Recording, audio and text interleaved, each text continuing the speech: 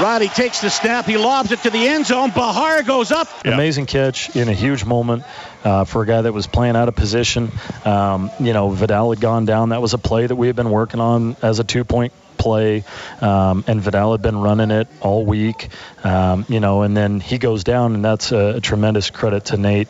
Honestly, I wasn't 100% sure what I had. I was filling in for V and making sure. I came around thinking, I'm pretty sure I know what I have here. I think I know where I'm supposed to be. So I took my release, probably went on the wrong side, and when that ball went up, all I thought of was when we were on the sideline before that drive, I told Mike, hey, I know you're not used to me being here, but I promise you I'll be where you need me to be at the right time. And so when that ball was in the air, there was no chance I was doing anything but trying to catch that with all my might. Bahar goes up, and he comes down with it. Was he in bounds, though? That's the decision. Yes! For him to come in, know the motion, get through it, and get to the right spot, that in and of itself was impressive based on him being out of position. But then to come down with the catch, to have the focus and the determination and drive to pull that ball in, knowing what was on the line.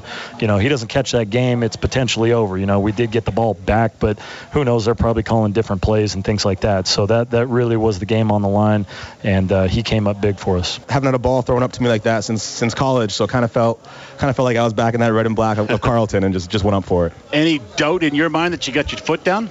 No, not at all. I definitely knew where I was. I made that catch a couple times before in my past, so I felt pretty good about it. Riley takes the snap. He lobs it to the end zone. Bahar goes up, and he comes down with it. Was he in bounds, though? That's the decision. Yes! 2-point convert is good. Nate Bahar